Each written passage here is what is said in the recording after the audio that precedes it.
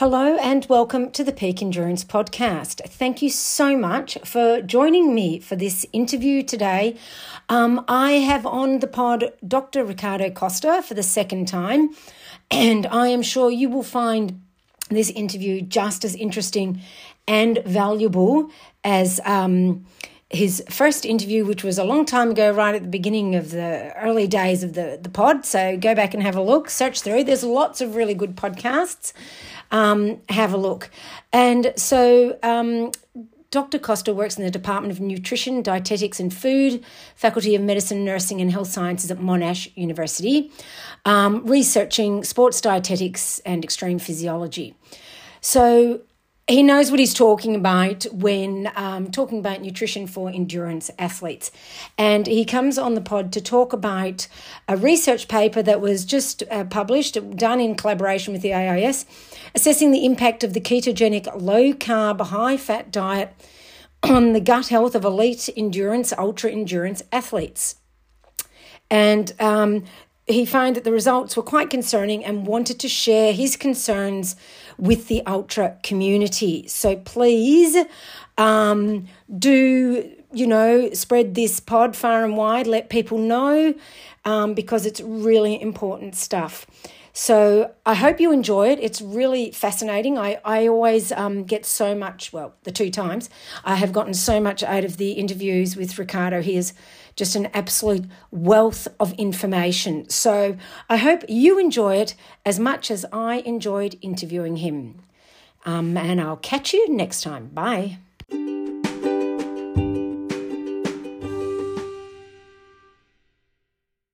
Isabel is an approachable, supportive and knowledgeable coach who has helped to take my running to the next level. Working through her program has me feeling more confident to achieve my running goals. I'm really enjoying the program she has set for me, working on strength and endurance. After being with Isabel for a few months now, I can see improvement in my running and overall strength. Isabel is supportive and helps to keep me accountable to stick to my training. Thanks, Isabel.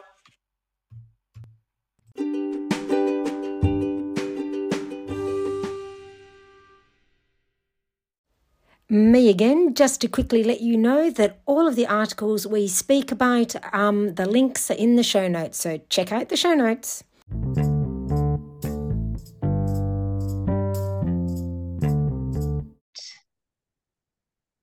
Hi, Ricardo, and welcome back to the Peak Endurance Podcast. No, thank you very much for having me, Isabel. Yes, so you have been on before. It was quite a while ago, in the early days of the podcast. And I have to say, it was one of the ones that is the most listened to because it was about nutrition for ultra runners. And if there's one thing ultra runners are obsessed about, it's food. So, and you reached out to me talking about some new research that has been done on low carbohydrate, high fat diets, and you had some information that you wanted to share with us. But before we get to that, do you want to just remind the listeners what you actually do? Like, why are you the expert on this topic? Yeah, absolutely. So I'm Associate Professor Ricardo Costa from Monash University at the base facility clinic, the Department of Nutrition, Dietetics and Food. Basically for the last almost, 15 to 20 years, we've been doing research and clinical practice in ultra-endurance sports. I mean, that's where it all started, and it all started from gut symptoms. So we noticed that when ultra endurance runners were going out to races back 20 years ago, there was no guidelines or recommendations, so they were coming to us when I was based in the UK regarding what should I eat and drink for these ultra endurance events, which was starting off to be more popular. It was in the early days of ultra endurance running, whether it be 24-hour track, 40-hour track, mountain, multi-stage, desert, etc. So it was the early days. So we were the first group to actually test nutritional status, hydration status in the field, come up with guidelines and recommendations, and support a whole array of different ultra endurance. I mean, I'm the lead author of the World Athletics, originally known as the IAAF, guidelines and recommendations for ultra endurance nutrition and hydration. So that's based on, again, 15 to 20 years of research and observation. Well, I mean, that's interesting. Like, even at the early days of ultra running, that people were concerned about nutrition, and I have to say, nothing's changed. There's just more choice, but I don't think that's necessarily a good thing. Um, Yeah, yeah, exactly. have you noticed that people still have a lot of difficulty in this area? Yeah, because it all comes down to belief, I guess, and also habits. And also peer pressure. I guess there's certain trends and cultures within ultra endurance Mm, sports that developed in certain groups, and it's difficult to break from that trend, break from those beliefs. At the end of the day, these are all testimonial. What works for me? Try this, try that. A lot of ultra endurance athletes aren't really going into the science and actually looking at what's there and using that as the base. Using it as the base. It doesn't mean you do it in black and yeah. white. You follow those recommendations, but if you need to make tweaks based on your own individual tolerance, then you do so.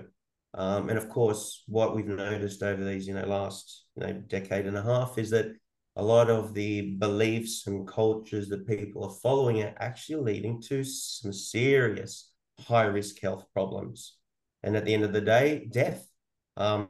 And to be fair and to be blunt, if you don't do things properly, you're putting yourself in a situation where it could be a fatality. And we've seen this, and we've reported this in the literature on multiple occasions. It seems like people are more following the online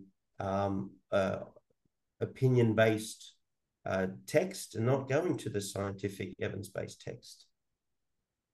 And it's amazing that, people, it's interesting because people focus a lot of time on training their physical body and doing, running, strength work, all these different things, but they never focus on nutrition. And yet can, Mm. like you said, can have profound effects if you stuff it up. Oh, absolutely. Yeah, absolutely. And it's an acute effect, so it could all be fine and acceptable in training, but when you go into competition, things are taken to the extreme. You push your body more than when you're doing training. You're in situations where you might not be thinking properly to do the correct Yeah. actions.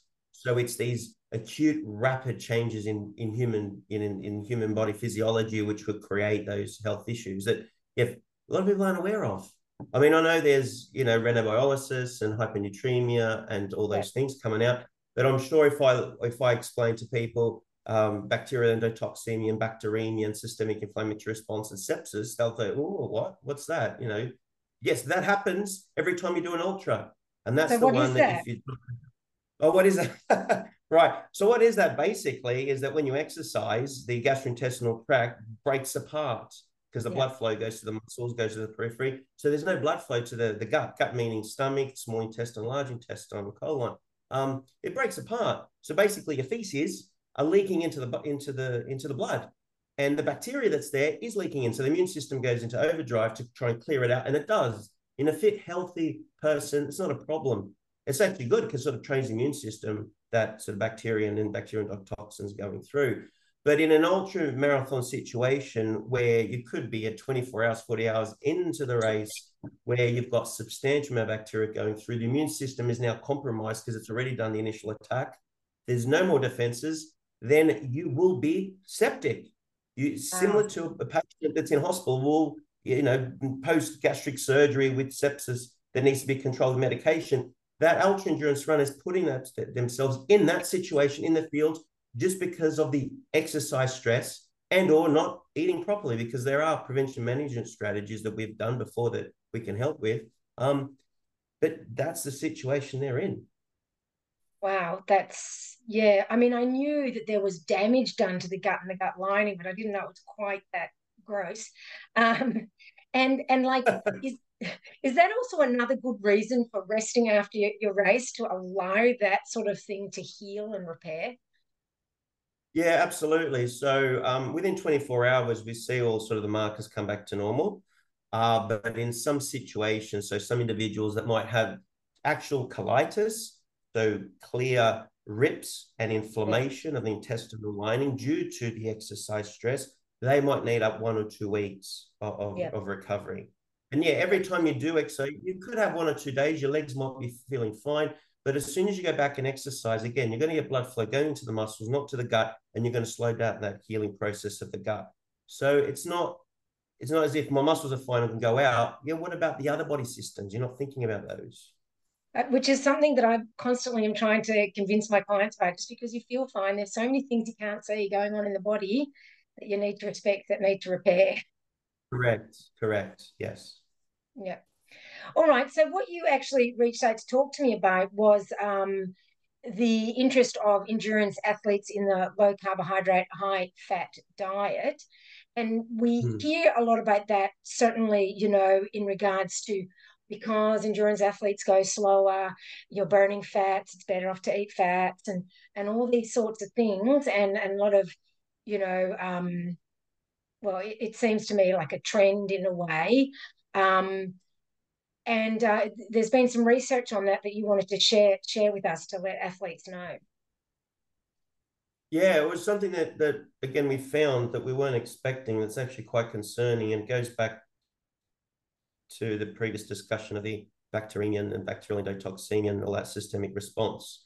And this was a study that was in collaboration with the AIS. So they do a lot of the low carb, high fat dietary interventions on race walkers to try and enhance their fat oxidation. And of course, the summary of their research has found that the short or long-term adherence to this diet doesn't necessarily enhance performance. So they don't really advise these for those elite athletes. But I'm, as an ultra endurance sort of practitioner, consultant, and research, I'm more focused on it and more interested in it from the ultra endurance perspective, because I know that a lot of ultra endurance athletes do these diets in the belief that exactly what you've said. Don't need so much carbohydrates. I need more fats because of the duration and time I'm going to be exercising for. Therefore, it makes sense, like generally makes sense to consume fats so that there's more there to burn. But that's not always black and white, as we've seen. The human body is quite complex, and it doesn't just work. Given fats, there's more there, it's going to burn more. It doesn't work like that. Because there's a lot of cellular responses associated with that. So I don't know if you want me to just talk through the sort of the general gist of the research and what we found. Yeah, I mean, I guess, yeah, basically, and we can sort of, as things come up, have a discussion on that. Firstly, we spoke about, we said, ultra runners tend to be going more for that. And when we're talking about this, we're talking about low carbohydrate, high fat in daily eating and race as well, or are they separate? How would that be? Athletes do different things. So I guess there's some group of athletes that generally consume your low carb, high fat diets on a daily basis as part of the training adaptation. And then during the competition, also try to avoid carbohydrates in the belief that it's going to reduce their gut symptoms. And then if you get gut symptoms, you have to reduce your workload. You might have to pull out the race, etc. So there's a group of athletes that use these diets, try and enhance fat oxidation, and then try and avoid consuming foods during exercise because of the gut issues. Then there's another group of athletes that use these diets in training to create the adaptations, but then consume carbohydrates the day before and during. So to get the best of both worlds, you have your long reserve, slow burning fuel in the background, and then you've got your acute rapid fuel at the forefront, and also fuel to maintain blood sugar levels, to avoid blood glucose levels, to avoid that hypoglycemic and impairments in performance in that way. So yeah. So with this study, which one did it look like, or was it both basically? Well, this was more, it's actually an acute study. It was only 6 days of low carb, high fat, but that was enough to induce the ketogenesis.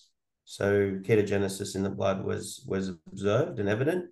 So it was more just an acute setting to compare these diets from the gastrointestinal perspective. So it wasn't necessarily fuel adaptation. It was more looking at the gut markers, the bacterial translocation, gut symptoms, etc. So it was only a 6-day protocol. So what did they find? Did you hear me there? Hello? Yep. Yes, Can a you? bit of Yep. Sorry. So what did they find? Did they obviously it was not so good for their gut as they were the athletes may have been hoping? Yeah, so what we found was that so there was a 25 kilometer so time trial, an exercise bout, when with fully carbo loaded, no dietary intervention or Yeah. controlled. So you get your baseline data. And then for 6 days, there was three groups. There was a high carb group, there was a low carb, high fat group, which was 80% of energy coming from fat, so less than 50% carbs for the day, whereas the carbohydrate group was 65% energy availability from carbohydrates. And then there was also low energy availability. So this is targeting more, again, sort of the AIS athletes where they're training a lot and not really eating enough for their needs, and sort of leading into the sort of the clinical issue of REDS, relative energy Yeah. deficiency syndrome. So it's just a third arm of the study. But from multi-endurance perspective, I was sort of, my interest is the first two, the control and the low carb, high fat. So 6 days, in 6 days, yes, there was ketogenesis observed. And then we redid that 25-kilometer time trial. And from the gut perspective, what we found was even at rest, so even before the exercise bout, intestinal injury, so the actual damage to the cells of the intestinal lining, the translocation, so a marker that determines the bacterial endotoxin going from the lumen into circulation, inflammatory responses, so systemic inflammatory responses, which is the sort of the clinical issue which leads to fatality, and then gut symptoms. They were all slightly elevated at rest compared to the control, the high carb. And then the exercise bout just made it worse. So basically, from the gut perspective, in terms of injury, endotoxemia, systemic responses, and also the symptomology, the low carb, high fats all raised those markers. So at the end of the day, it was worse. And from an interesting, it was a lot of the athletes avoid eating carbohydrates during and going on these diets to avoid the symptoms. Actually, the high low carb, high fat actually created more symptoms in that group. So it's that's actually making it interesting. worse. So why has that idea perpetuated that it helps to reduce symptoms? It's more just general, I guess, normal, I guess, thinking process is that if you don't put anything into the gut, then theoretically there's nothing there not to tolerate. You're not going to get any symptoms. But as I said, the human body's like, isn't it complex? It doesn't all work in that black and white fashion. And I can't explain the reasons why these things occurred. Yeah, if you can, in layman's terms. Yeah, okay. So first of all, general gastrointestinal physiology, so for absorption of nutrients. So when we consume proteins, carbohydrates, and fats, they all go into the intestine and they get absorbed into the bloodstream. Now, with fat is very unique that if you have dietary fat within the intestine, it actually increases the space between the cells. So it creates hyperpermeability. So all the cells of the intestine are all tightly packed. So it's not a big line of tissue. It's cells all sort of Lego blocks all together. And with dietary fat absorption, because it doesn't go in the bloodstream, it goes into the lymphatic system first, then goes to the liver, and then goes into the bloodstream. That creates a situation of hyperpermeability. So the cells actually open apart. So just the natural process of consuming fat and absorbing it already creates a hyperpermeability in the gut. I mean, I guess the pseudoscience term here is leaky gut or leaky gut syndrome. I don't like to use that. It's hyperpermeability in the clinical setting. But I'm sure this word's being flung around of leaky gut syndrome. Consuming fats does that automatically as part of fat absorption. So yes, of course, you're going to get more injury and you're going to get more translocation of pathogenic agents into circulation, even before the exercise starts. The diet itself will do that. So is that going to make people want to do low-fat diets now? Oh, well, to protect the guts and to avoid the clinical issues, yes, you have to. Otherwise, you're already setting yourself up for gut issues and potential clinical issues during an ultra-endurance event. So maybe reducing fats before the race Is that a possible helper? In those that are on low carb, high fat, is that your No, just question you're general, just asking? general. Well, just general, it wouldn't be just consuming a low fat, high carb diet, because we need essential fats as part of the Yes. diet. But again, I can't answer that question broadly, because Yeah. everyone's different. So my Yeah. response to that is each individual athlete needs to go and see a sports dietitian to get individual advice.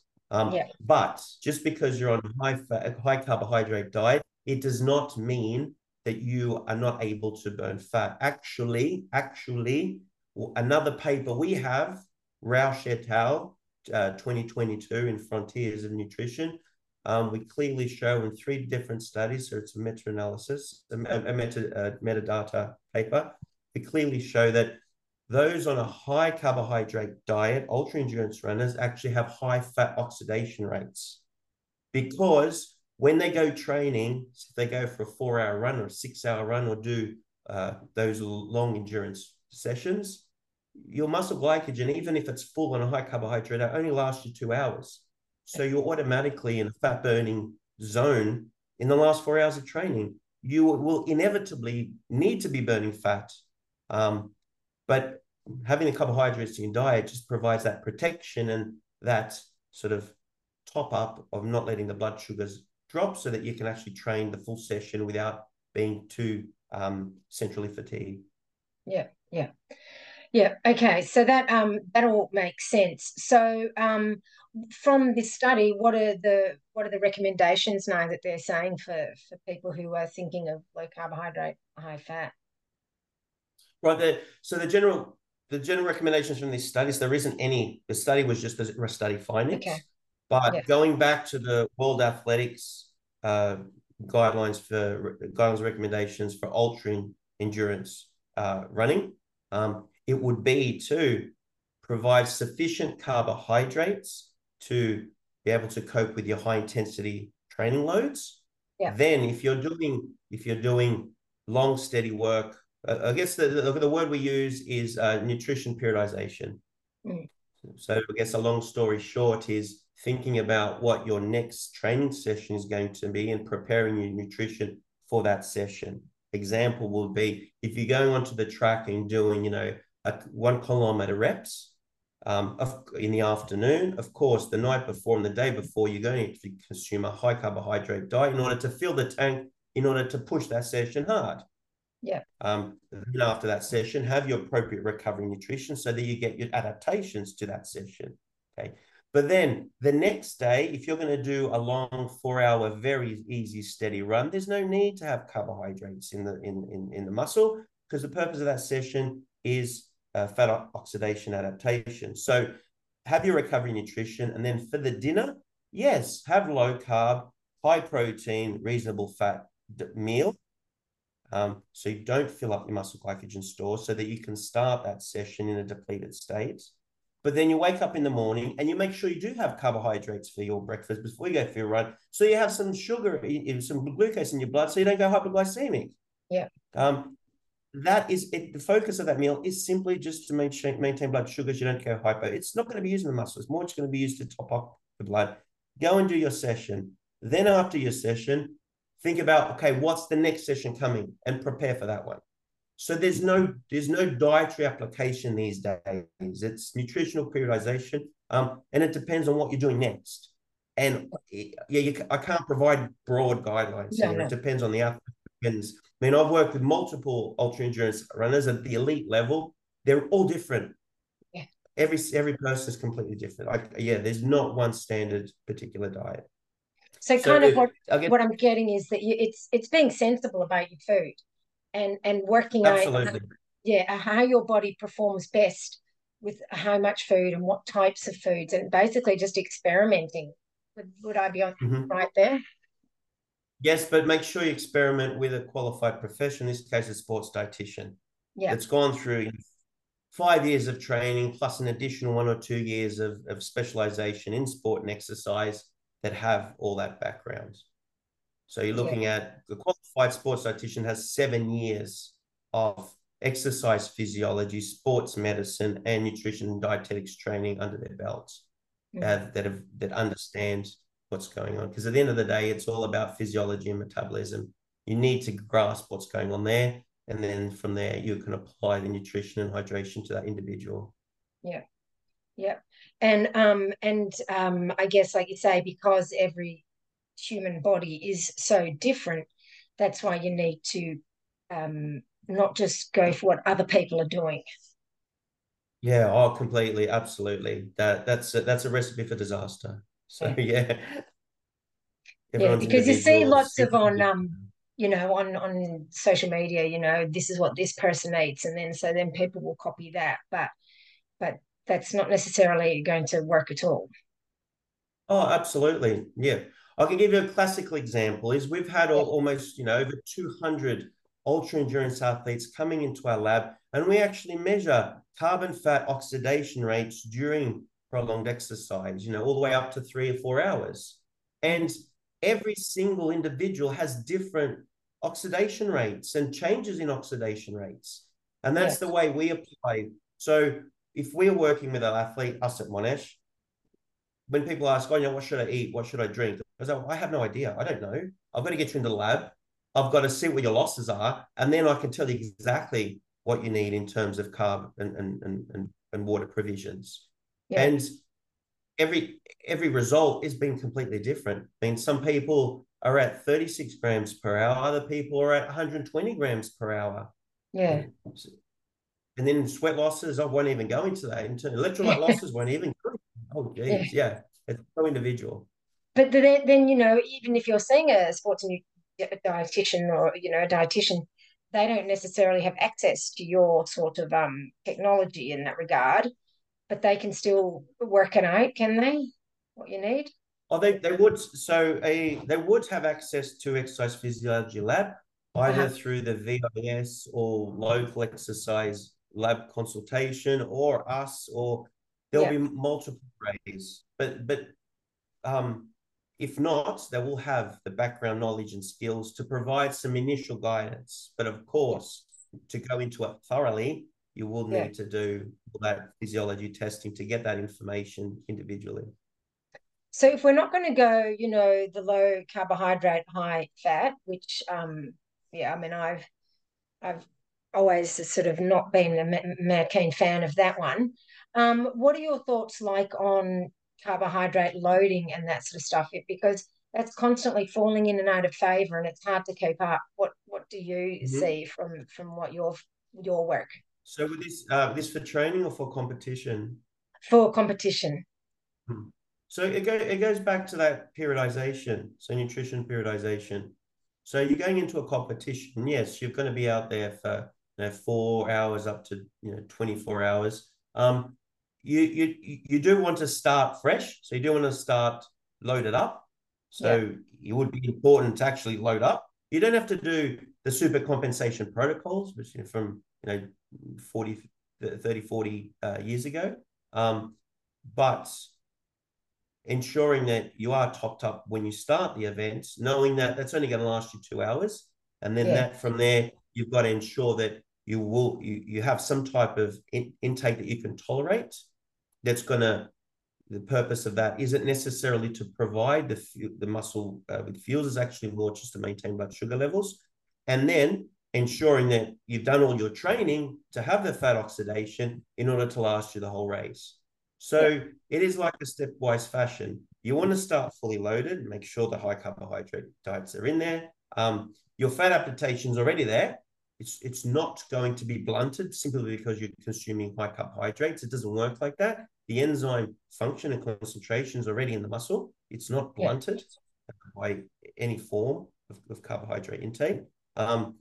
Then from there, come up with a nutritional race strategy that you can maintain and tolerate over the period of your race. And then ensure that you've got the training load in your muscles in yeah, terms of being able to oxidize to cope with that distance of that event. So yeah. they go together. Everything works together in a structured way. Now, I remember last time you spoke about, if you were training your gut to take food during training to prepare you for your race, and it was quite a large amount. Can you remind the listeners what that was? Because I know a lot of people were quite surprised. Yeah, so the gut training protocol, we use 90 grams an hour of 2-to-1 glucose fructose ratio, but that was simply to challenge the gut in order to help gastric emptying and or increase the transporters in the intestine to get more glucose into the blood. Yeah. So they're your two adaptations, gastric emptying and absorption. But that's just the training protocol. We now, when we run individual runners through our sort of testing in the lab, when we get their total whole body carb oxidation rates, for example, imagine they can only oxidize 40 grams an hour, then that's their training zone. So Yeah. for example, we normally train at 120% of tolerance. So in this case, we'll 50 rounded off 50 grams an hour during training, but then race at 40 or even race at 30 in a hot temperature, just so we can reduce that gut burden. Yeah, that makes sense. But it also makes sense because even in training, you're never going to quite get the duress that your body's under in race conditions. Exactly. Yes. Yeah. Yeah. But on another example, we have some elite ultra endurance runners which can oxidize 120 grams an hour. Wow. So their gut training, we push them 140 grams an hour. Wow. And then race at 120 or at 100. Yeah. Yeah. Yeah, that's a lot. um, yeah. So in regards to if people had been thinking of high carbohydrate, low fat, or if they would be listening to this going, but I'm fine when I do that. Do you have anything you wanted to say to that? Yeah, well, with the gut findings of the paper and sort of the main clinical outcomes, which are the bacterial endotoxemia or the systemic response, they are generally asymptomatic. So you don't feel those until the very end of sepsis.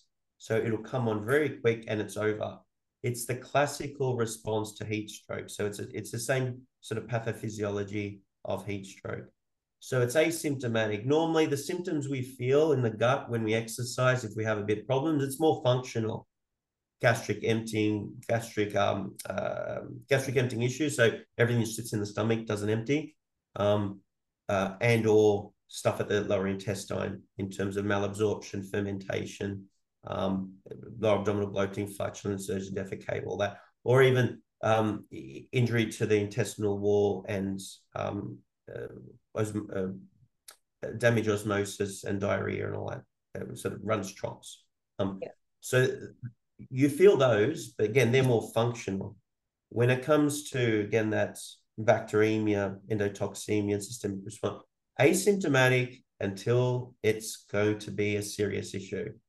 So food for thought. Yeah. I mean, I'm always a believer in not eliminating any particular food group because I think we need all of them. So, basically you're saying that in the lead up to a race, just eat, a basic normal variety diet, a healthy, varied diet. Well, if I could give you more general, specific recommendations in terms of leading up to the race, so 24 hours beforehand, ensure you top up your muscle glycogen stores ready for the event, just for the first 2 hours, 2 to 3 hours. So you're going to have to consume a high carbohydrate diet, of which selecting foods which are low FODMAP. Low FODMAP is fermentable oligomonosaccharides and polyols. These are short chain carbohydrates which bacteria like to eat up and ferment, and they cause a lot of GI issues. So selecting foods which are low FODMAP, example will be rice or rice instead of some pasta. Breads, go for spelt flour bread instead of your normal one. Certain types of fruits to avoid, very strawberries, oranges, generally apples and pears. Avoid onions and garlic are big issues, so avoiding those. But these are just examples. I mean, people Yeah. have different tolerance.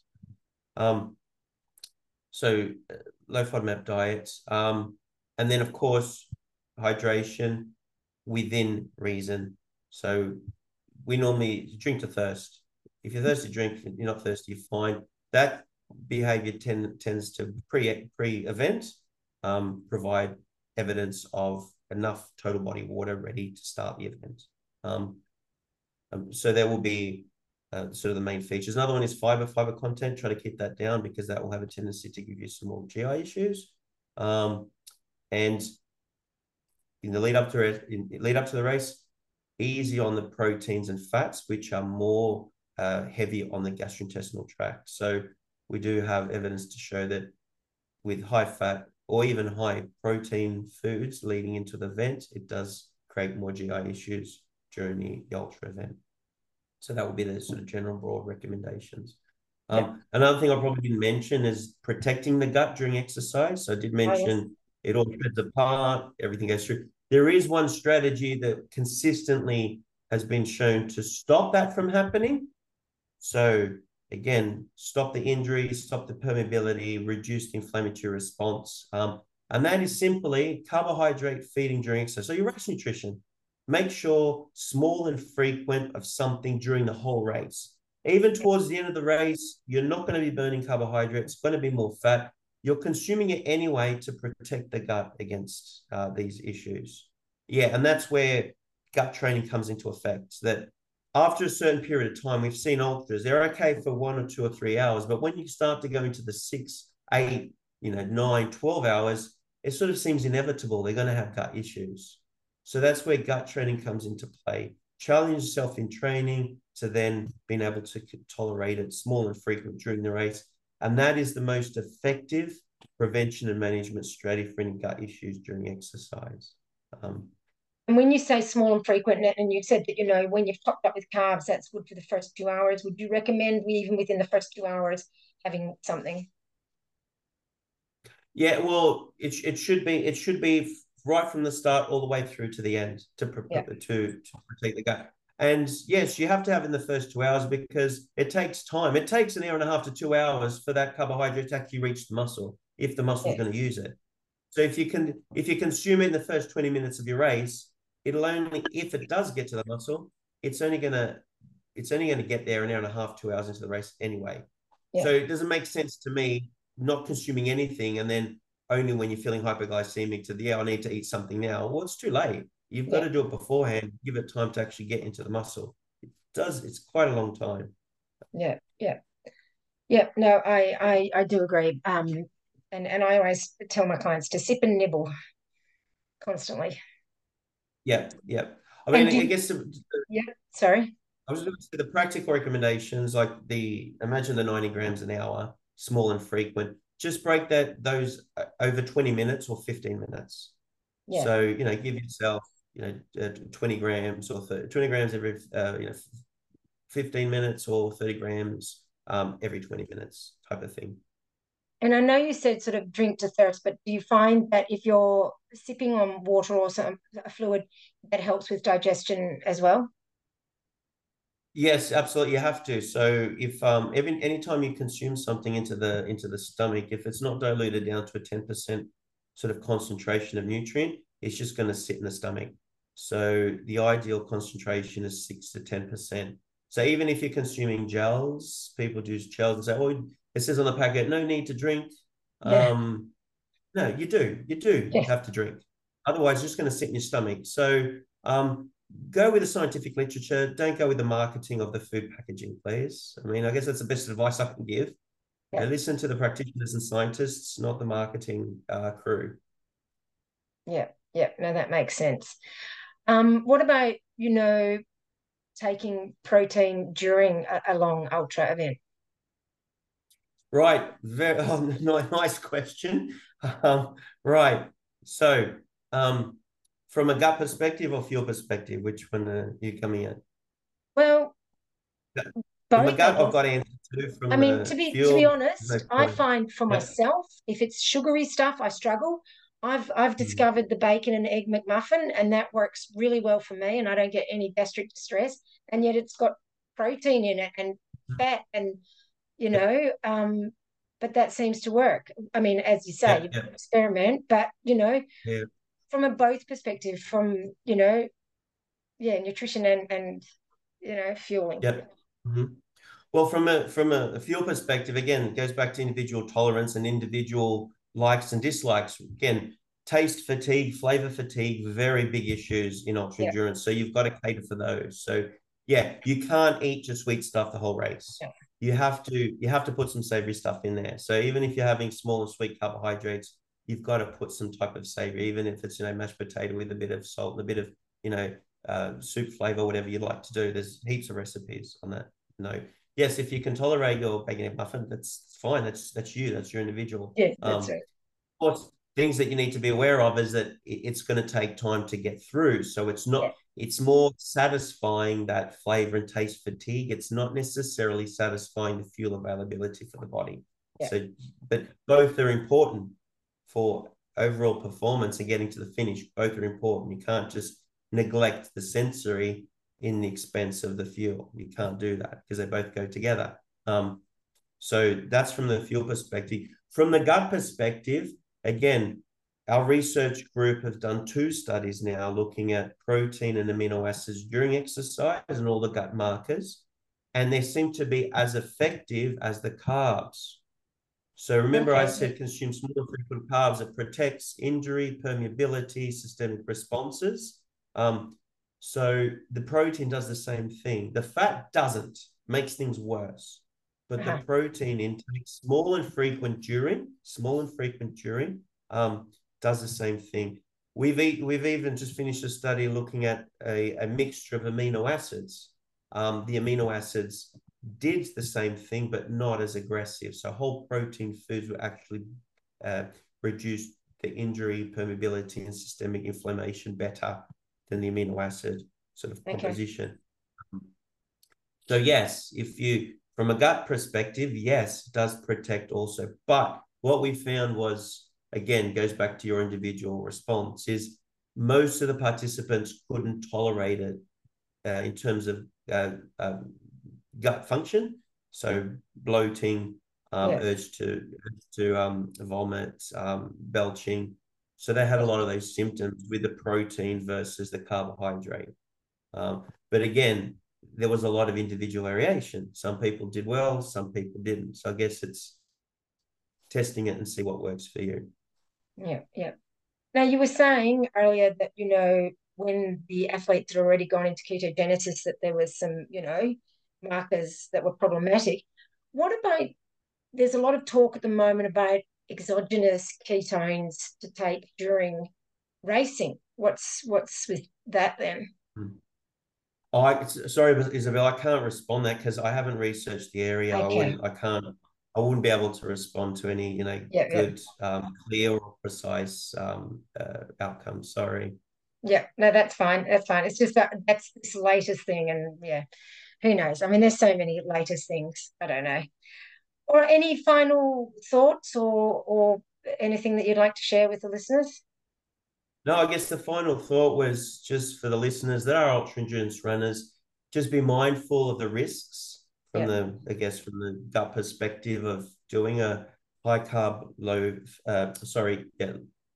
carb, high fat diet. yeah, And that's, I guess, the best approach to going into ultra, as is in the World Athletics guidelines or recommendations, is that nutritional periodization. So think about what your next session is and plan your nutrition and hydration for that session, knowing that based on the training, the muscle will start to adapt itself to the training you give it. So although you might be on a high carbohydrate diet on certain situations, if you're training for long enough, fat oxidation adaptations will automatically start to occur. So just because you consume carbs doesn't mean you're blunting fat oxidation. It doesn't work like that. And then yes, during exercise to protect the gut, the best approach will be small and frequent carbs during the whole event. But again, you need to train that because after a certain amount of hours, it's going to be difficult to tolerate that. And Isabel, as you pointed out, we've also got evidence that small amounts frequent of protein, if you can tolerate it, can also protect the gut as well. Yeah. All right. Well, that's fantastic to hear.